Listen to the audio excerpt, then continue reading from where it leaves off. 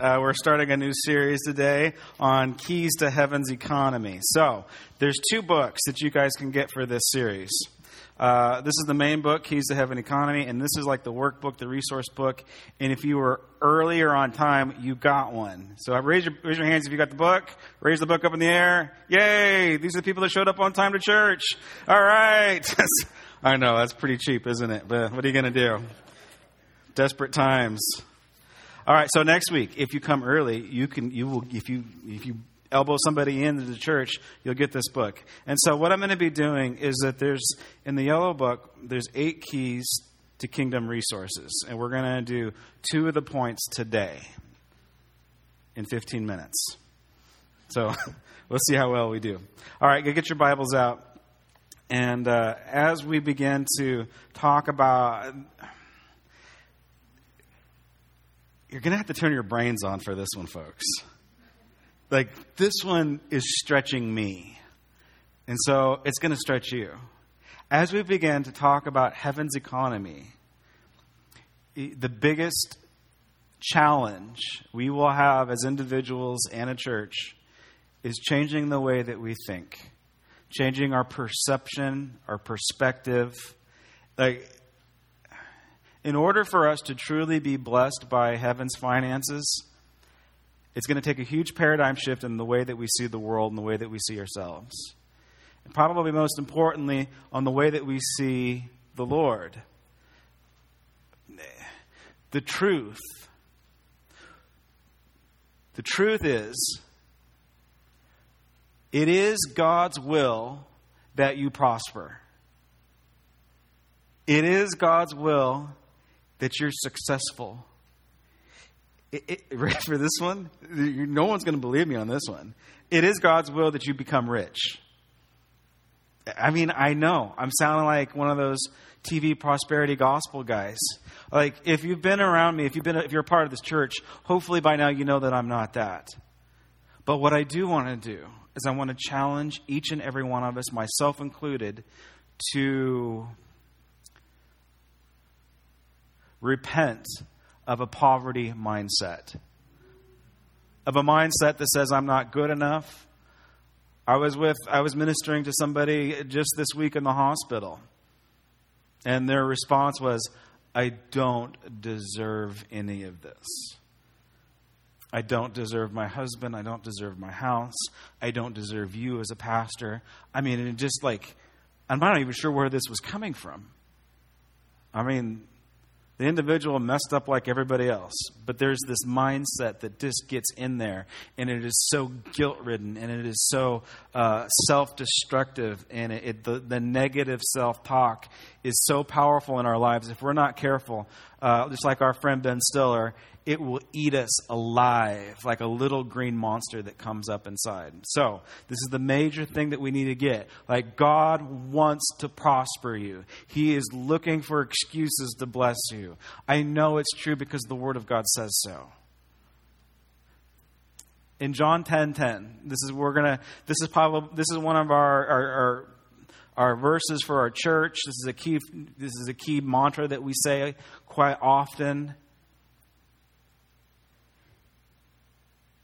It is important not only to the gospel, the good news of Jesus Christ, but actually in the lifestyle that we live. It goes something like this. The thief comes to steal, kill, and destroy. The enemy of God has a plan. His plan is to steal, kill, and destroy you and your family and your kids. He's got a strategy. He is determined. He's going to make it happen with all the resources that hell has. That's what he wants to do. And then Jesus goes on to say, but I have come that you may have life and live it to the full. Other translations say abundantly, or a fulfillment of wholeness. That your life is a life of wholeness.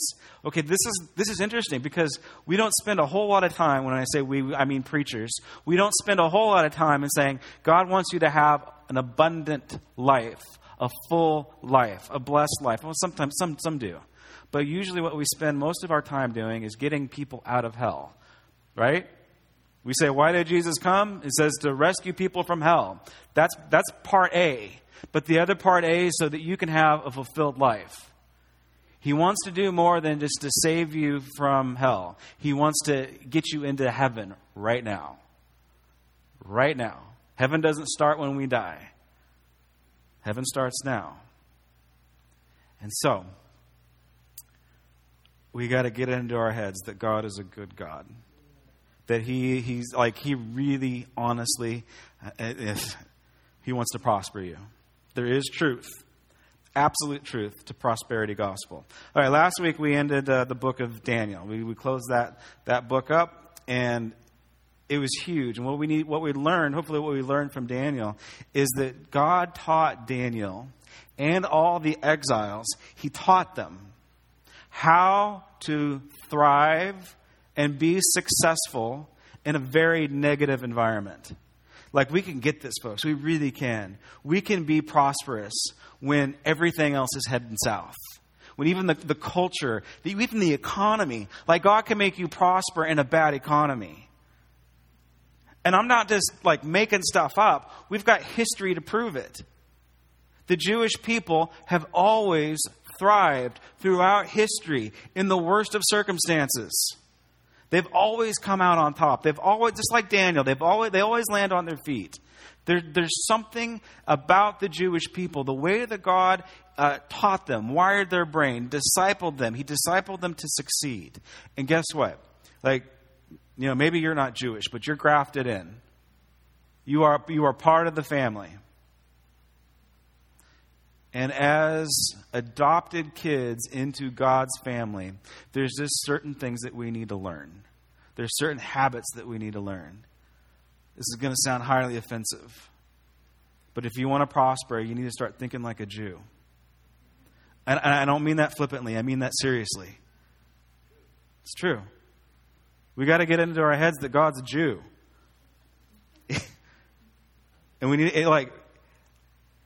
one of the reasons why our Western culture falters so much and defaults into material excesses, it's like Jack Black and Ben Stiller, is that we haven't surrendered that part of our lives, that material part. All right, so let's get into these keys real quick. The first key, again, there's 8, so we're only going to do 2 today. Let me read this first. This is Jeremiah 29:11. This is another major verse. Again, Daniel has learned this secret, how to be successful in a hostile environment. Not only in an environment that's hostile to God, but to him. Like, he's a slave. He's a captive. He's poor. And yet he ends up rich.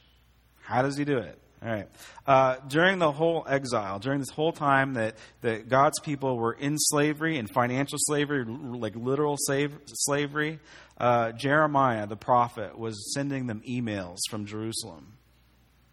He was sending them encouraging words. A couple weeks ago, we learned that Daniel was a different kind of a prophet. He was the prophet that saw the end of the world, because God trusted him with that kind of information. Jeremiah is he's your typical prophet that's speaking into the people at the time. And this is what he tells the Jewish people that are in a difficult situation. God tells them, you need to teach them, and you need to teach them this thing. And this is what he says. This is Jeremiah 29. Let's go down to verse 4. This is what the Lord Almighty, the God of Israel, says to all those. You ready for this? This is not fun. I carried from exile from Jerusalem to Babylon. So this is God's training ground for them. This is what he says. Build houses, settle down, plant gardens, and eat what they produce. Marry and have sons. Find wives for your sons and give your daughters in marriage so they too may have sons and daughters. Increase in number there. Do not decrease. Also, okay, this one's so not fun. Also, seek the peace and the prosperity of the city to which I have carried you off into exile. Do you know what Jeremiah is saying? He's saying, you need to pray for your captors. You need to pray for the bad guys. You need to pray for this evil city that it prospers. Because if this city prospers, guess what? Your city, you prosper. That is so, right?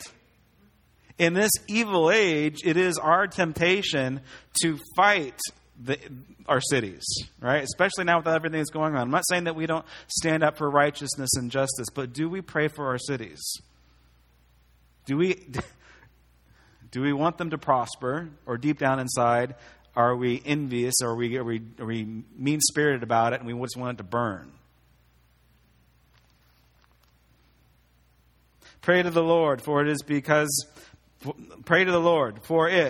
it prospers, you too will prosper. Yes, this is what the Lord Almighty, the God of Israel says. Do not let the prophets and the diviners among you deceive you. Those are the people on TV.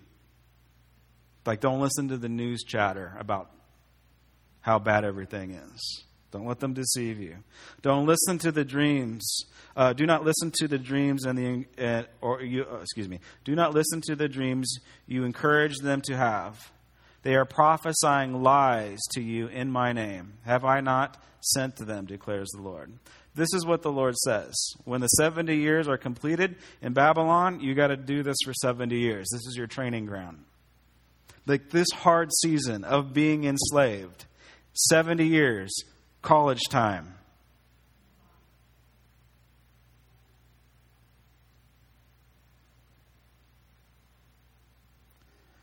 When it is completed, I will come to you and fulfill my good promise to bring you back. To bring you back to this place. And this is the sweetest part.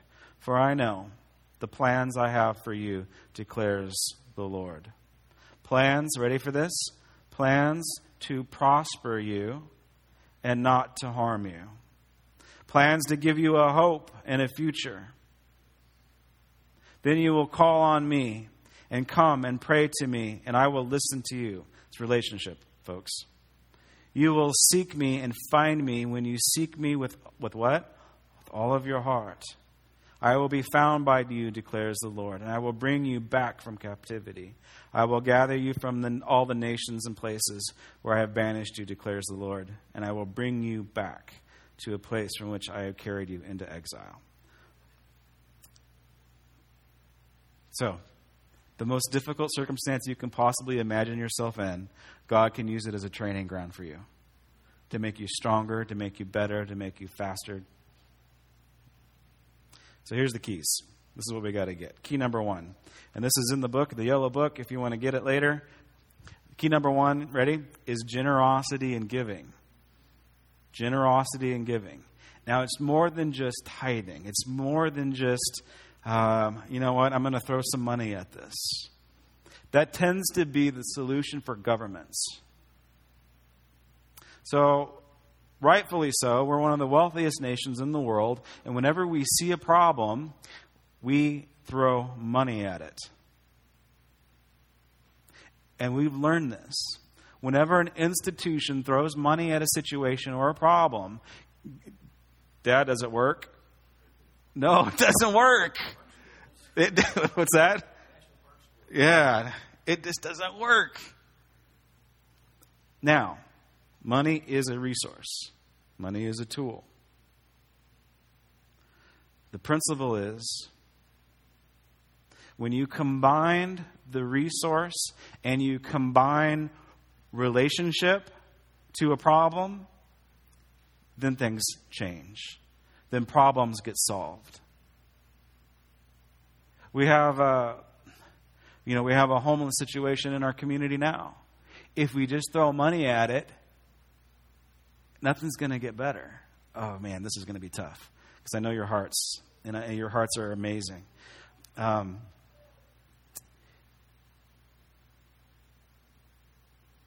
When you're going underneath the freeway underpass, and there's the guy begging, right, or the gal, and they've got the sign up, and your impulse, because you are a generous people, because you don't want to see people hurting, you give them money. See, Gary's already saying, Gary knows this stuff. Do you know why Gary knows this? It's because Gary goes into relationship with people.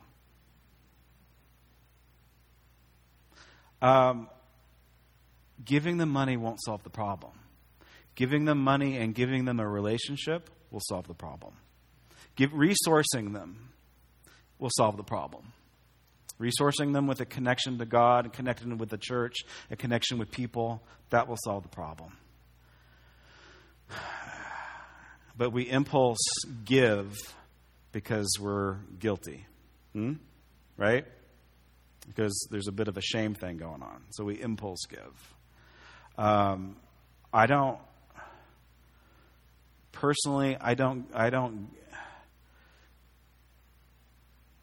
move unless I'm willing to go into relationship with somebody in a situation. For example, if I feel like, if there's somebody that needs prayer on the street, and homeless or not, I have to ask myself, am I willing to go into a relationship with that person? Like if I want to prophesy over somebody in the street, I can't just throw a prophecy at the problem and see if it's going to work. It requires relationship. Okay, so giving and generosity. So generosity is, let me just read. The book is by Sean Bolz, by the way. It's going to mess with you. Let me read to you what Sean says about tithing, but I want to change the way that you think about tithing right now. Tithing helps us to live in the value system of the kingdom. We take a portion of what is ours and we give it outside of our control to God. There are so many reasons to tithe, and most people who don't like to, they do it because of frustration with theology. They find excuses to give less than rather than giving more. It's not like paying taxes, because you have no idea if they are being used properly or with corruption. Tithing has a direct tie to God, despite what we tithe to. Let me repeat that. Tithing has a direct tie to God, despite who we tithe to. And it always yields a result in our lives, and hopefully in a major way to the organization or to the community that we are tithing to. Yeah. Hey, thank you. Now, did you catch the part of it's not a tax? It's not an admission fee. It's not a membership due. And it's definitely not a get-out-of-jail-free card when you had a naughty week. It does not alleviate guilt. Just ask the Catholics in the 15th century. It didn't work out for them when they tried to pay their way out of sinning. That's not what it is. What the Lord is honestly trying to teach us is adopting a generous spirit. This is key number one. The generous spirit. Not just giving, not just being good philanthropists, but a generous spirit. Loving. Like generally becoming a love cat. Now, okay, change the way that you think right now when you think about generosity. It's not about money. It's about you. It's about what you have. It's about the resources God has blessed you with. It's about your time. It's about your abilities. Are you generous with the knowledge that you have? What does that look like? In the workplace, you might have information, knowledge, expertise, and you're really good at what you do. You have a skill set. Are you generous with it, or do you hoard it? Do you want to share your knowledge, and do you want to share your information, or do you want to keep it all to yourself so that you can continue to rise above everybody else? The generous spirit says, you know what, I've got a solution to your problem, John, and this is, if you just tweak this, then you'll be successful. That's a generous spirit. The envious spirit says, I got a solution to my coworker's problem, yet I want to see them go down, so I'm not going to share it with them. I need to one-up them. Now, if generosity and giving is one of the major keys to open up heaven's resources, every key has a block. The block to the generosity key is the little movie clip that I showed you. It's envy and jealousy. It is this comparison thing. So yes, I want to encourage you to be a generous people. But at the same time, look, we got to get rid of envy and jealousy and comparing and one-upping one another. That this is what's going to happen in this series. I guarantee it. Your brothers and sisters, your Granite Creekers, in this series, somebody's going to mess around and they're going to apply the principles. Somebody's going to pay attention and get the book, and they're going to read it. Somebody's going to say, you know what, I'm going to just surrender my life to this process. You know, I'm going to go into relationship with God in all aspects of my life. Somebody's going to do it, and they're going to get blessed. It's just the principle of the harvest. Somebody's going to do it. So somebody's going to be blessed beyond their wildest imaginations. Right? The Lord says, test me in these things, and I'll show you. I'll prove it to you. Now, John 10:10. What does the thief want to do? Steal, kill, and destroy. What's his strategy? It's the little green monster of envy. So I guarantee you this is going to happen. Whoever you're sitting next to or sitting in front of or sitting behind of, they're going to get blessed and you're not. And it is in that moment where you get to choose. Are you going to harbor envy and bitterness for somebody else's blessing? Oh my gosh, it is so easy to do.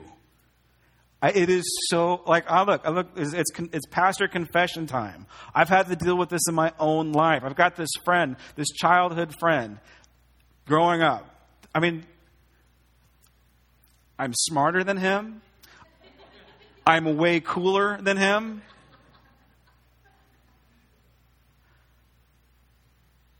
Like, I hung out with him because I felt sorry for him, right? It was like one of my charity friends. And the guy's he's just a big doofus. A clown, right? I mean, I don't know how to say it. I know it sounds terrible, but it's just the truth.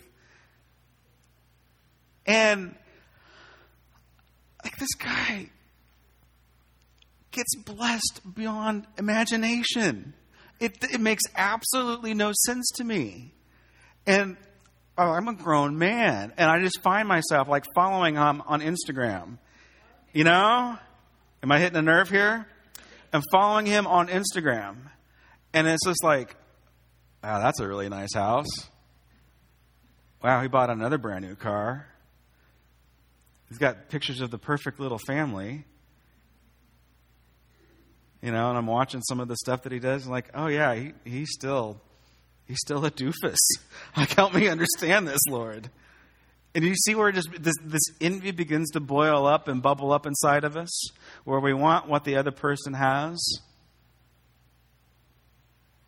That's a big, giant killer. It's a big, giant block. Maybe we'll revisit that issue more. Second one, the second key is a knowledge of God's resources. This is probably going to be one of the hardest concepts for us to get, is that God has all of the resources, all of them. Let me read you a scripture real quick.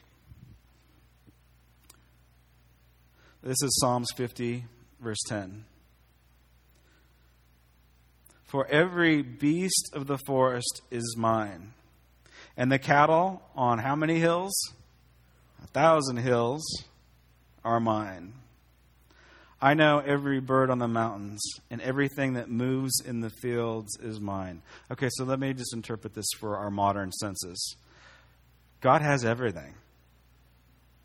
Like, every single resource on the planet, gold, cash, dollars, yen, Bitcoin, oil, it all belongs to him.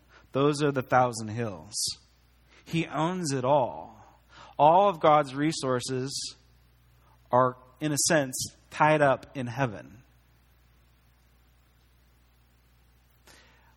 There are resources waiting for you. We have to unlock them. We need to have this knowledge in our minds. Like, wait a minute, Josh. I thought like Bill Gates and Warren Buffett, I thought they have all the money. They do. But God is in control of it. 100%. So if we do our job right, if we go into an intimacy with the Lord, and if we're honest about our relationship with him, he's going to, behind the scenes, he's going to begin to move the pieces into place where you will be blessed. But here's the unfortunate truth. God's love is unconditional, but unfortunately his favor is conditional. He's not going to give you stuff that's going to wreck your life. And giving you stuff that's going to wreck your life could mean money. Over and over and over again, we've seen, just working in business and working with people. We had an antique business for a while, and I did other management stuff for a while. If you pay people too soon, if they have no self-control with that money that you give them, they're not going to show up the next day to work because they've got a hangover. Now, that's a very simplistic illustration, but like us, it applies to us too. So the story of the movie Envy with Jack Black and Ben Stiller, he creates this really interesting invention, and he goes from poverty into riches in a matter of days. And he literally builds the White House in his front yard, and all these fancy things, and he just blows his money. And so God doesn't want us to do that. It won't be good for our souls. Whitfield, one of the early revivalists, he started tithing at a young age, began to learn this principle. By the time that he had passed away, this is a preacher's salary. I'm not even anywhere close to hitting this one. But by the time he passed away, he was living on 10% and giving away 90%. And that one's not too long ago. There's other people, there's other individuals, Christians, that are walking in that type of a lifestyle where they literally can't give it away fast enough. And this is what God's calling us into. That he really wants to bless and prosper us. So, resources are more than just green stuff. It's relationship. Like there's even relationships in heaven that God wants to give you. It could be a romantic relationship. It could be business relationships. There's something that God wants to give you in the area of relationships. But right now, he can't give it to you because you're emotionally not mature enough to handle that relationship. And so all he's doing is just calling us into more discipleship, into knowing him better, and healing us up. Now, the last little bit in Jeremiah 29. And this is our take home for today. Some of us are blessed, and you know it, and it's exciting, right? It is so cool when God blesses. Some of us are kind of in between, you're making it happen, you're working hard, and God is providing, and you're seeing it, you're applying principles and you're seeing it. Some of us aren't. Some of us, even despite being faithful, are reeling from a loss.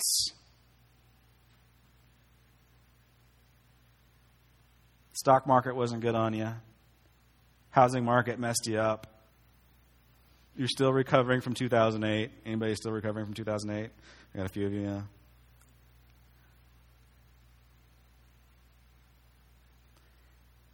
I don't know what yesterday was like, but today is a new season. That loss that pain, like I want to encourage you right now, change the way that you think about the loss. Think about it as being the 70 years where God was teaching me something. Like even in the midst of your pain and the loss and the hurt, God was teaching you something in that moment. Ask him right now, God, what were you teaching me when we were broke? What were you teaching me when we lost the house? God, what were you teaching me when we got evicted? God, what were you teaching me when I got fired? God, what are the lessons? And then, Lord, help me prosper in the midst of this. Did you see what Jeremiah says to the exiles in Daniel? He says, he's going to bring you back. Yeah? He's going to bring you back. He's going to bring you back to Zion. He's going to bring you back to the golden city, the beautiful land. He's going to bring you back. This is God's promise to us, is that he is going to bring us back. He will restore what the locusts have eaten. Learn that one, folks. Learn it, learn it, learn it. Ready for this? Allow God to bring you back. Allow him to bring you back. Don't let the bitterness and the envy and the jealousy and the disappointment and ready for this, even the animosity towards the Lord because of failure, don't let that rob your blessing today. Don't let it rob the blessing. All right, let me get the band to come up to the front and the ushers.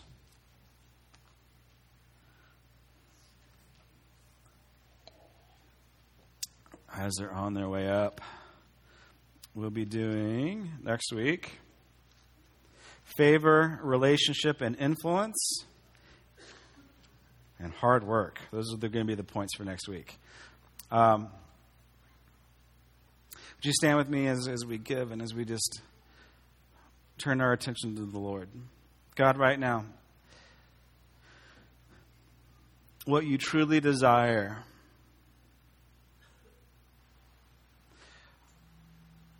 are men and women, children of light,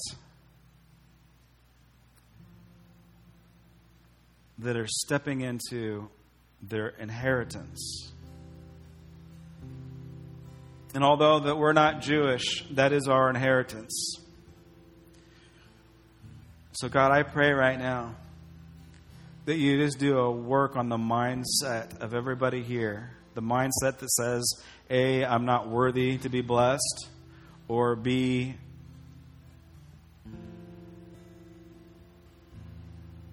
I should have more. I'm entitled to be blessed. So God, I pray right now that you'll just convict us, and may we repent of those mindsets. May we repent of that sinful way of thinking. God, I pray you bring us into a right relationship with you. And bring us back to the fullness so that we can live that abundant life that you called us to. God bless you guys as you give back.